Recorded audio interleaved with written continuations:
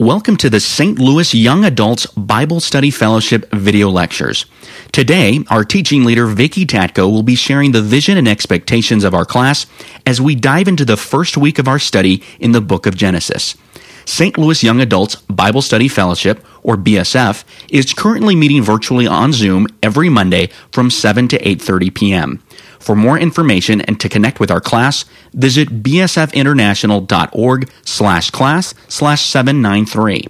That's bsfinternational.org/class/793. Now let's prepare our hearts, open our Bibles, and join Vicki as she shares truths from God's Word. Hello, friends. Welcome to Genesis study, the Book of the Beginnings. My name is Vicki. And I've had the privilege to be part of the leadership team for our BSF Young Adult class in St. Louis for, I think, 13 or 14 years.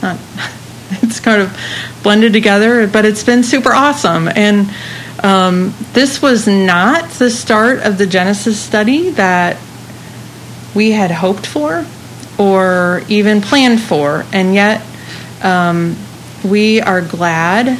I'm glad to see that God is still enabling us to spend time in His Word and to meet virtually until it is safe to regather physically together.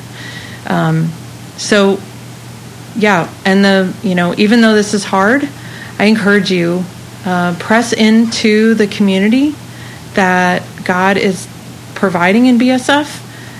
Get connected to your group and your group leaders. I know it is going to be a little bit harder that we're not virtual, and yet how important it is now in this such a time when people are in hard places. And I'm encouraged by the pattern of our God, who, though He allows hard things and suffering, that He is present with us in them, and that He matures us as followers of Christ in that suffering, and He brings unexpected and very tender blessings out of hardship. So with that, let's launch into our Genesis study. And so I'm going to pray, and then we'll go from there. Lord, thank you for being seated on your throne in such a time as this, that even though the world is upside down and so many things in our lives are hard or lonely or pressing, Father, thank you that that you are the same yesterday, today, and forever, and that we can and should lean on you, especially during this time when things are not as we would like them to be. And so, Lord, would you guide us as we start our time in Genesis? Would you help groups to bond? And would you be with me as I speak? Help me to speak things that will be helpful to people and that would be true about who you are and your Son is, and encouraging. So, Lord, I pray that you would glorify yourself in this time, and pray in Jesus' name, amen. So I wonder, when have you needed to go back to the beginning? When did you need to take a song from the top to start the movie over? When did you have to reboot the server? Have you had to tear out the drywall down to the studs? When have you said, no, let me go back, let me start over, to the people you've been telling a story to? I think that we go back to the beginning when minor adjustments aren't enough. A few details won't fill in the gaps, and a spackle will not cover the problem. The band is out of sync because there's a problem. Your students completely bomb the test because there's a problem. Sometimes we do start at the beginning because it's a very good place to start, as the song tells us, and yet more often, I think there are times when we go back to the beginning because that is what we really need. Beginnings establish the right frame, the right mindset, the right momentum. And when wise leaders take the people that they lead back to the beginning, it is for a purpose. The great football coach Vince Lombardi famously began his training camp in 1961 for the Green Bay Packers with holding out a football and saying to them, "Gentlemen, this is a football." Now, he was talking to every single person was a professional football player. They had played football for not months, but years upon years upon years. But they all knew that it was a football, but the stakes were high. And they could have been insulted, and probably some were. But Lombardi knew his players, and he knew they needed to go back to fundamentals. Now, the good news is for his story is that his players cooperated. And in 1961, they won the NFL championship, which was a big change from where they had been on a path of not having seasons that were that successful. Similarly, there was something going on with the Israelites in the desert. It must have been big. We don't know exactly when God inspired Moses to write Genesis. Moses is the most likely human author. Moses probably wrote it in a dark tent in the desert, hunched over a small smoky oil lamp. He probably wrote it not on a sabbatical, but after a long day of leadership challenges, and then day after day after day. So we don't know exactly when God inspired Moses to write Genesis, but we can infer why. When leaders take the people they lead back to the beginning, it is for a purpose. Moses knew, God knew, the Israelite people were missing the fundamentals. And the Israelites had just seen God's powerful deliverance. They were eating his bountiful supernatural provision of manna in the desert, and how quickly they fell into grumbling and complaining, how quickly they went into idolatry, and ultimately refusing to enter the land that God promised was for them, the good land. And so God disciplined them to 40 years of wandering in the desert. That was hard. It was a hard time. But God's discipline was because he loved them. He did not abandon them. He proved faithful to his covenant promises. He loved them. And in that time, he didn't say 40 years, I'm out, I'll come back in 40 years. He was with them, and he poured out his grace upon them to reshape them and reorient them. Genesis was part of that grace that God poured out. Life in the desert was hard. The Israelites' world had been turned upside down. What happened? How do we get here? Where are we going? Is there a God? Are there many gods? If there is a God, just one, what's he like? Has he forgotten us? Why are things so hard? Is this the new normal? Will we be in this desert forever? There was something going on that was so big, minor adjustments weren't enough.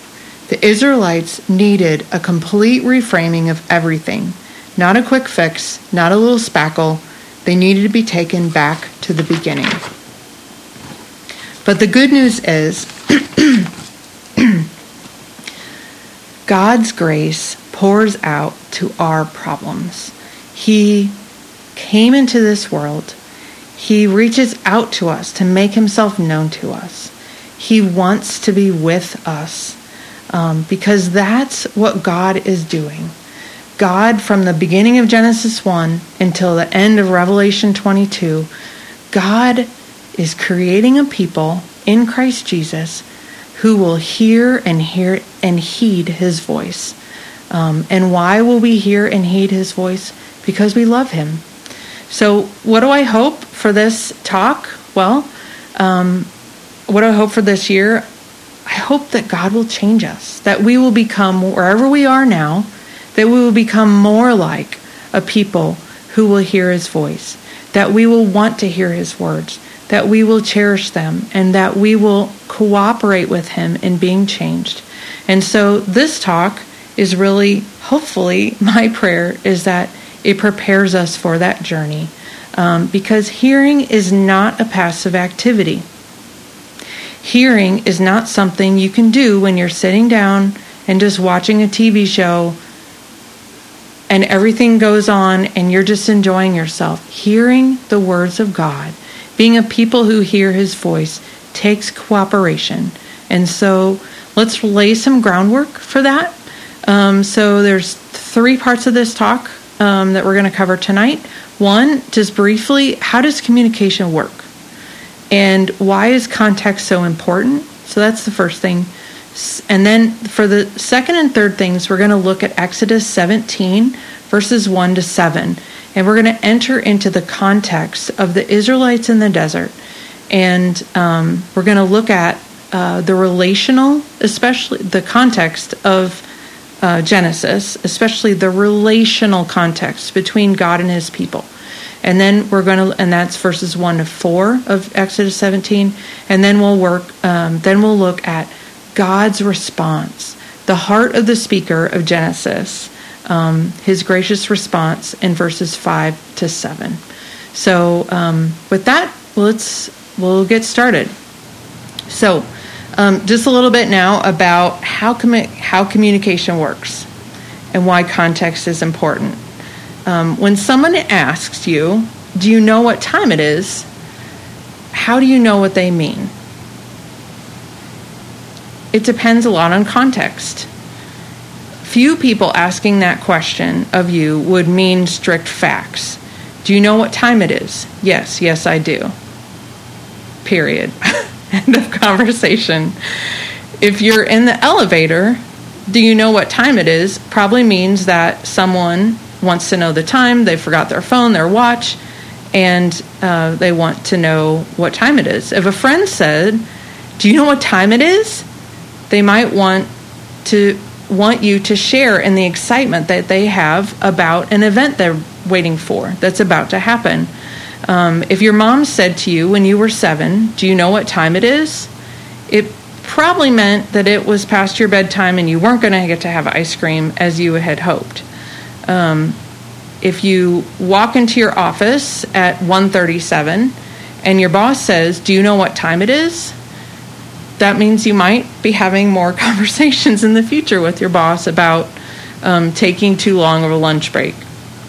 Context, I know that's a silly little example, but context is always important in communication.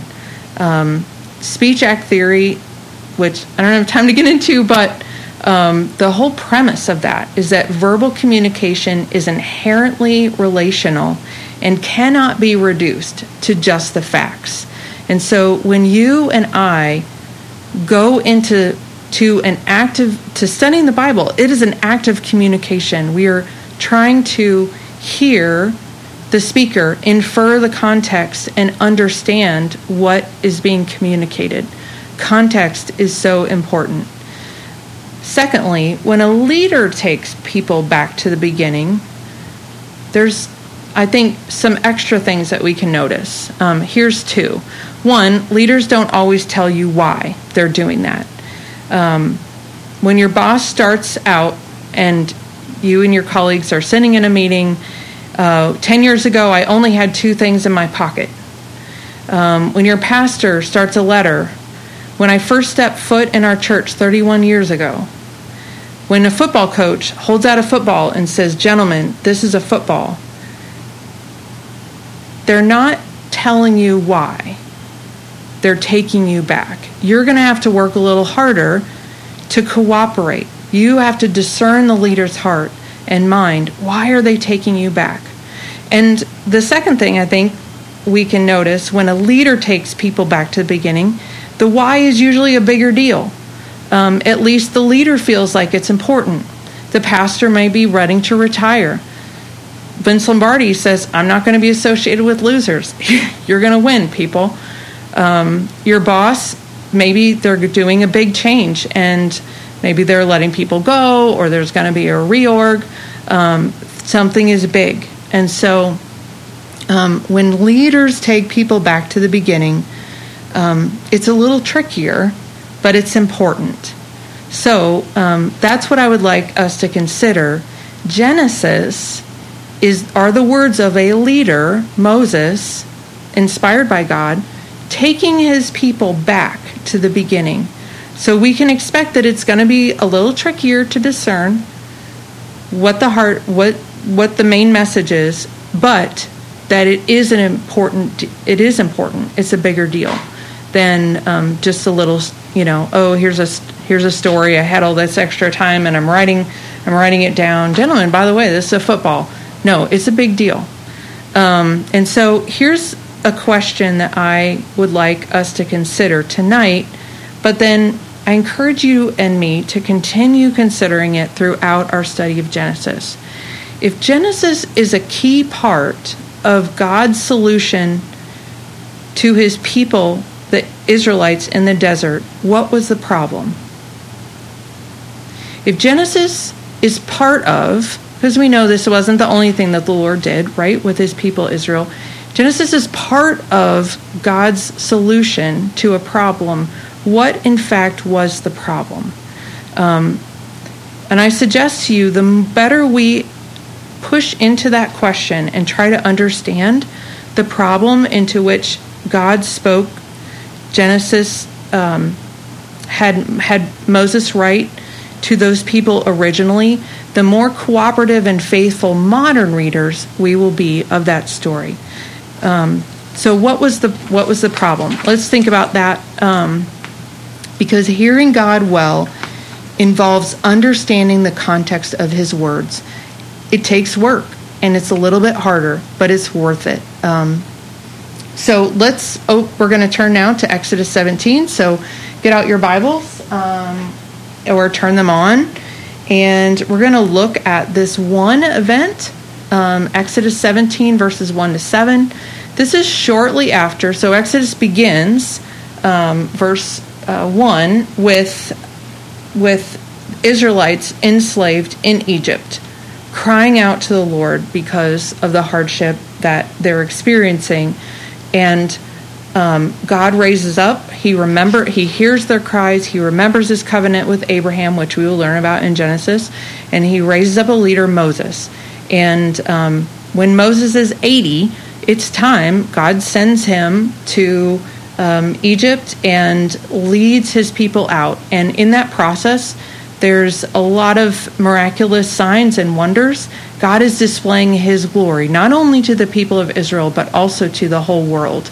And so most climactically, Exodus 14, he parted the Red Sea, saving the people of Israel who walked on dry ground, but simultaneously drowned Pharaoh and his army in that same water. And so God got them out to the other side, and he was leading them. God was leading them to Mount Sinai, where he would make a covenant with them, a Mosaic covenant. They were to be his people, the heirs of this covenant with Abraham. And so as we look at these 7 verses, we're going to look at the first 4 verses for the context, and then we'll see God's posture of grace, verses 5 to 7. And so as we set out into this is like, again, a little snippet, but notice the questions. There are a lot of questions that are in this passage. Questions in Scripture invite reader reflection. So let's not breeze. We're going to go through this quickly, but I invite you to go back to this and soak in these questions and think about them. Okay, so 17 verse 1. The whole Israelite community set out from the desert of Sin, traveling from place to place as the Lord commanded. They camped at Rephidim, but there was no water for the people to drink. Okay, so there's the setting, and I do have a slide that I think will be shown to you of the region in that area. It's a view from Jebu Musa, actually, which is the traditional site of Mount Sinai. in the Sinai Peninsula, and you can see how rugged that landscape is. There are not trees. There are not brooks. It does not seem like there is a cloud in the sky. It is a dry place. So this is a real problem. There were a lot of people that God had allowed to grow in Egypt, and they didn't have any water to drink. So verse 2. So they quarreled with Moses and said, "Give us water to drink." Moses replied, "Why do you quarrel with me? Why do you put the Lord to the test?"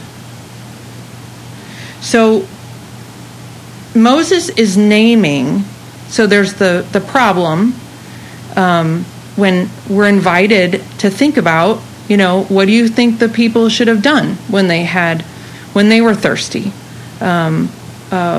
Should they have done what they did?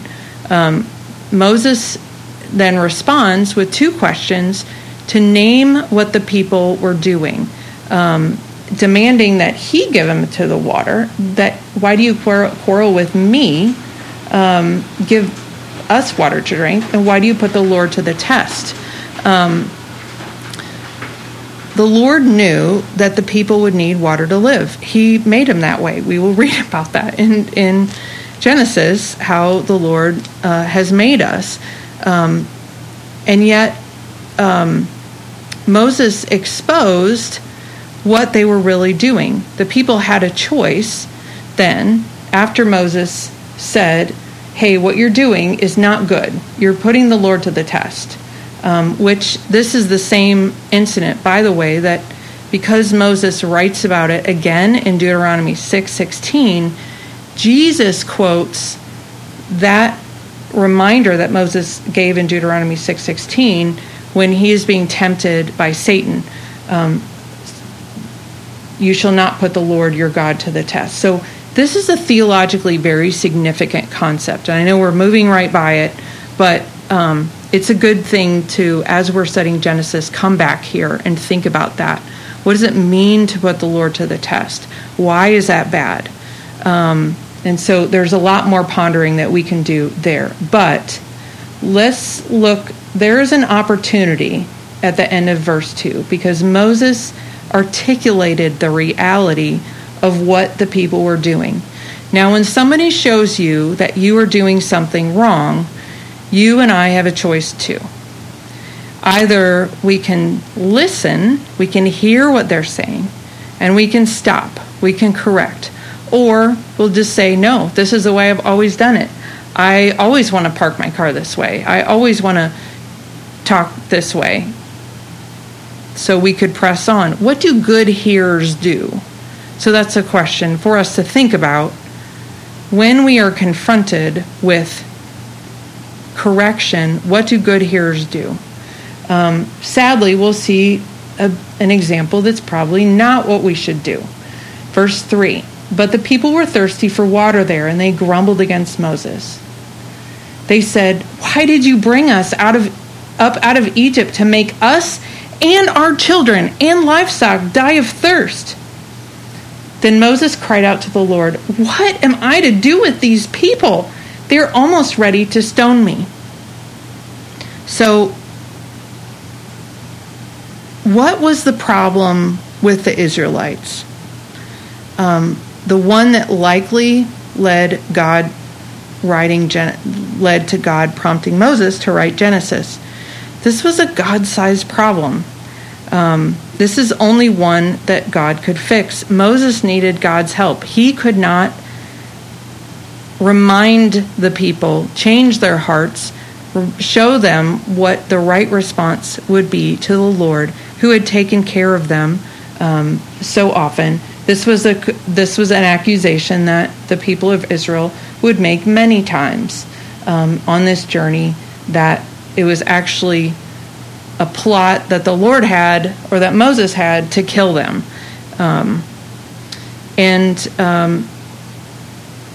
Moses needed God's help. This was a God-sized problem. And so, part of the solution being Genesis implies that what God has had Moses write down and what he has preserved for us, these are not just human words. They are God's words, we believe, as Christians, and they carry his character because they're God's words. And so his words are trustworthy. We can rely on them. And yet, in this way that's mysterious, Scripture talks about God's words being inspired. They're breathed out through humans. It's not like Genesis just came down and like plopped, like manna came down from heaven, and nobody did that. And yet God involves people. God involves godly people in doing his work. And so the Bible that we have preserved for us, every single word had a human author. But we believe that they are God's words, still God's words, carry God's character, and yet God worked through human authors so that his words in here still bear the marks of human personality and authorship. And so that's a mystery. How does that happen? It's a mystery. But this is a God-sized problem that Moses is facing. And so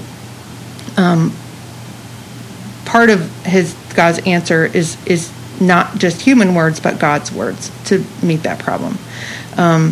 It's also an inside problem. The Israelite problem is an inside problem. And like all inside problems, it's a complex problem.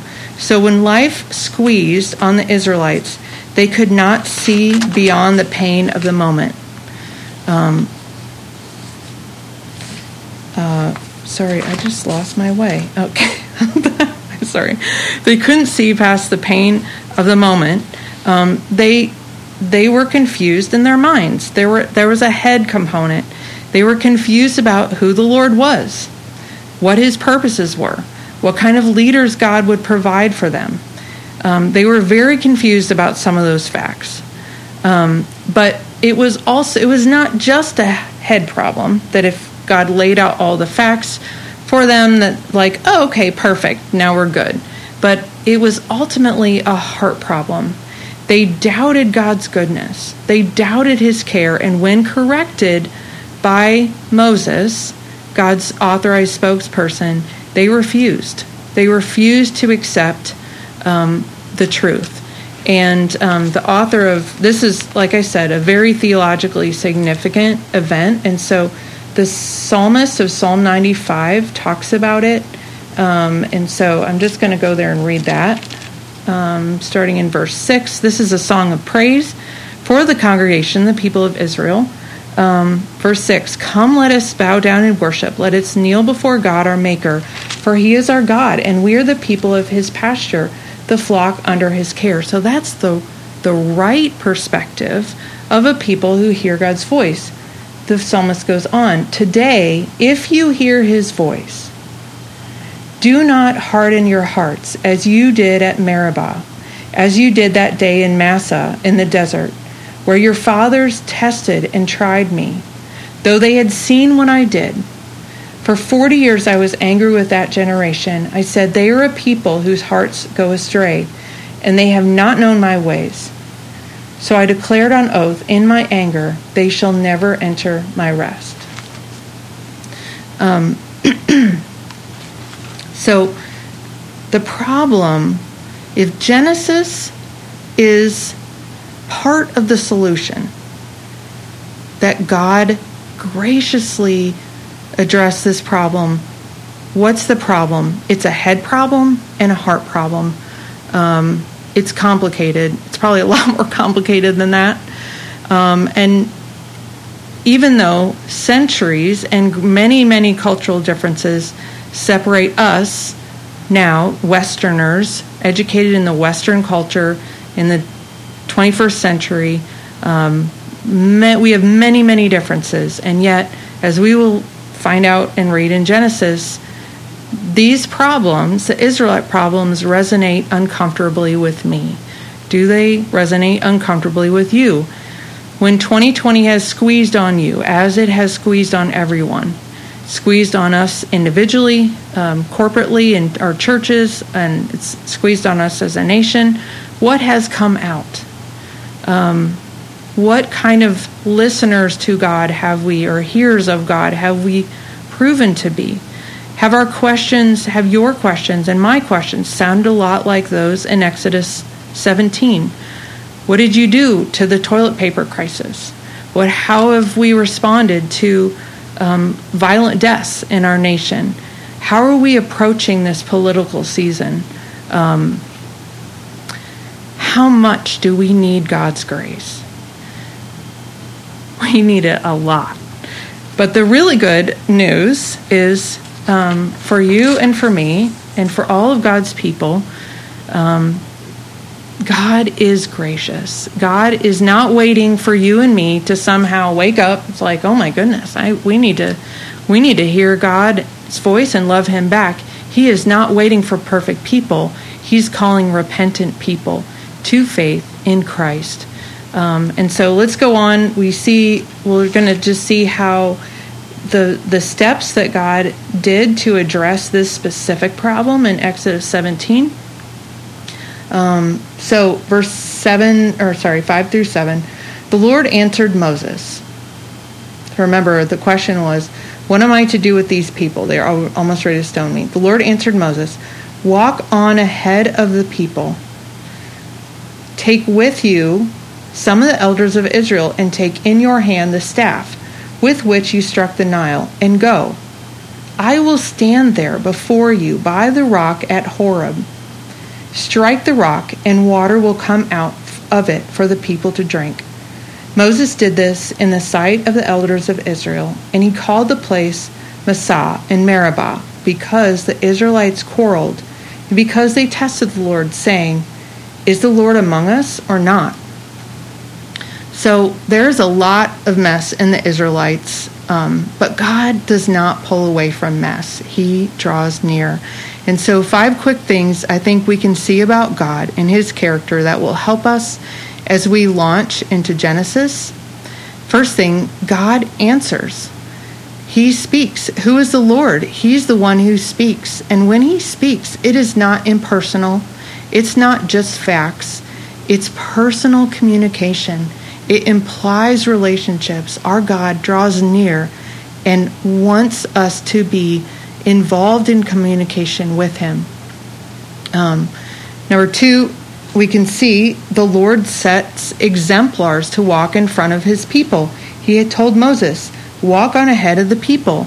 What does it look like to trust God? Sometimes that's very hard to find out. Well, God gives us tangible examples to follow. He gives them many in Genesis. They're not perfect, but they point us toward the perfect, tangible, concrete, incarnate example in our Lord Jesus Christ, who is our exemplar of faithfulness in every way, as well as being the sacrifice who reconciled us to God through his death and resurrection on the cross. 3, the Lord teaches us through recognizable patterns. He told Moses, take with you some of the elders of Israel. Okay, so he doesn't call us to serve him alone. There's that. But take in your hand the staff with which you struck the Nile and go. Go. Now, this was the same staff that he had told Moses to use in Exodus 3 throughout the whole Exodus process. All the plagues, or nearly all the plagues, the staff played a part of that. Why? Because God is a patient teacher. He knows that we have a really hard time remembering who he is and his patterns, and he wants his people to learn his ways so we can draw the right conclusions about him and learn to trust him in our current circumstances. Fourthly, the Lord is present. So he says, I will stand there before you at the rock at Horeb. Not only does the Lord stay in the story with the people who don't really, they are going off one way and are not interested in who he is or being that kind of people that God has created them to be. But yet God in his grace shows his persistent plan to be not just in the story, but with his people. And then lastly, this 5th point, we can see the Lord will provide. And so he did provide what they needed, the water. Strike the rock and water will come out of it for the people to drink. God's provisions and answers, God knows our needs, but even before we ask him about one. But God's provisions and answers do more than meet us in the moment. They lift our eyes towards God's better, fuller plan. The people in the desert needed water. God provided that. But he provided for their need in such a way that would teach them his character and lift their heads, lift our heads as we are reading this, to see and understand God's better, fuller plan for humanity. The people didn't just need water; they needed the water, the living water that comes through the Lord Jesus Christ. He is the spiritual rock that through which God provided water. Paul talks about that in 1 Corinthians 10:3. Jesus Christ is the perfect Son of God who came closer to us, made God known to us, and died and rose again that we might be with God. I heard someone say this: what is the most important piece of a puzzle? The top of the box. The top of the box shows you how everything fits together. And Genesis is that piece. In this book of beginnings, God lays out his plan and his framework so that we don't see just where we are right now, but he shows us who he is and where history is going and how he will accomplish his plan to have this world that he's created be filled with life and flourishing, that the people that he created in his image would actually be reflecting his glory because they hear his voice and they love him. So hold on to the context that we've seen in Exodus 17 as you start your study of Genesis this week. And before we hear Genesis for ourselves, I suggest to you, think first how Genesis spoke into the Israelites' upside-down world. That helps us understand that even though Genesis does have a lot of things to say about how did God's creation of the world, perhaps it's not such that God had Moses write that so that we could be able to explain it to other modern people, but rather to give the Israelites comfort that even though their world was upside down, that God was in control. And Genesis has us look at both the beauty and the pain. It's an exciting and complex story. It is the story of us, the people of God. But in that, the knowledge, this is the same God who is secure and loving toward his world in 2020. And God, the same opportunity to hear his voice is present with us. God lays out in Genesis the world's deep need, and while he does judge sin and rebellion against his good kingship, his posture toward the world ultimately is that of grace and blessing. In many ways, 2020 has gotten the world's attention. Has it gotten your attention? The world feels upside down. This is a good place to hear from God. It's a good place to learn from him. In this book written to upside down people, we aren't naturally good hearers in ourselves, but God loves this world. And the God who is so gracious to the Israelites, we can trust and lean into that he will be gracious to us. He will step into the mess. He will open ears, open minds, open hearts, and lead us to put our faith in Christ for those who have not yet done that, but for those of us who are in Christ, that we might be transformed to be a people who hear God's voice and bring his message of good news to a hurting world. Let's pray. Lord, thank you for your grace. Thank you for including us in your story, for loving us so much that you will pursue us in hard and ugly and messy places. We ask, Lord, that you would continue your work in us. Help us to be good hearers of Genesis. Help us to have hearts that want to focus on your heart and to display your glory in this world. Lord, I pray that even tonight or even today, you would help us to be faithful to you. In Jesus' name, amen. Thanks again for listening to the St. Louis Young Adults BSF podcast. Join us on Zoom next Monday at 7 p.m. as we study the first chapter of Genesis, learn about God's creation of the natural world, and His glorious plan for humanity. To connect with our class, like us on Facebook at STLYA-BSF or visit bsfinternational.org/class/793. Bible Study Fellowship is an international, interdenominational, nonprofit organization that is dedicated to studying God's Word one verse at a time and growing the local church. For more information, visit bsfinternational.org. That's bsfinternational.org.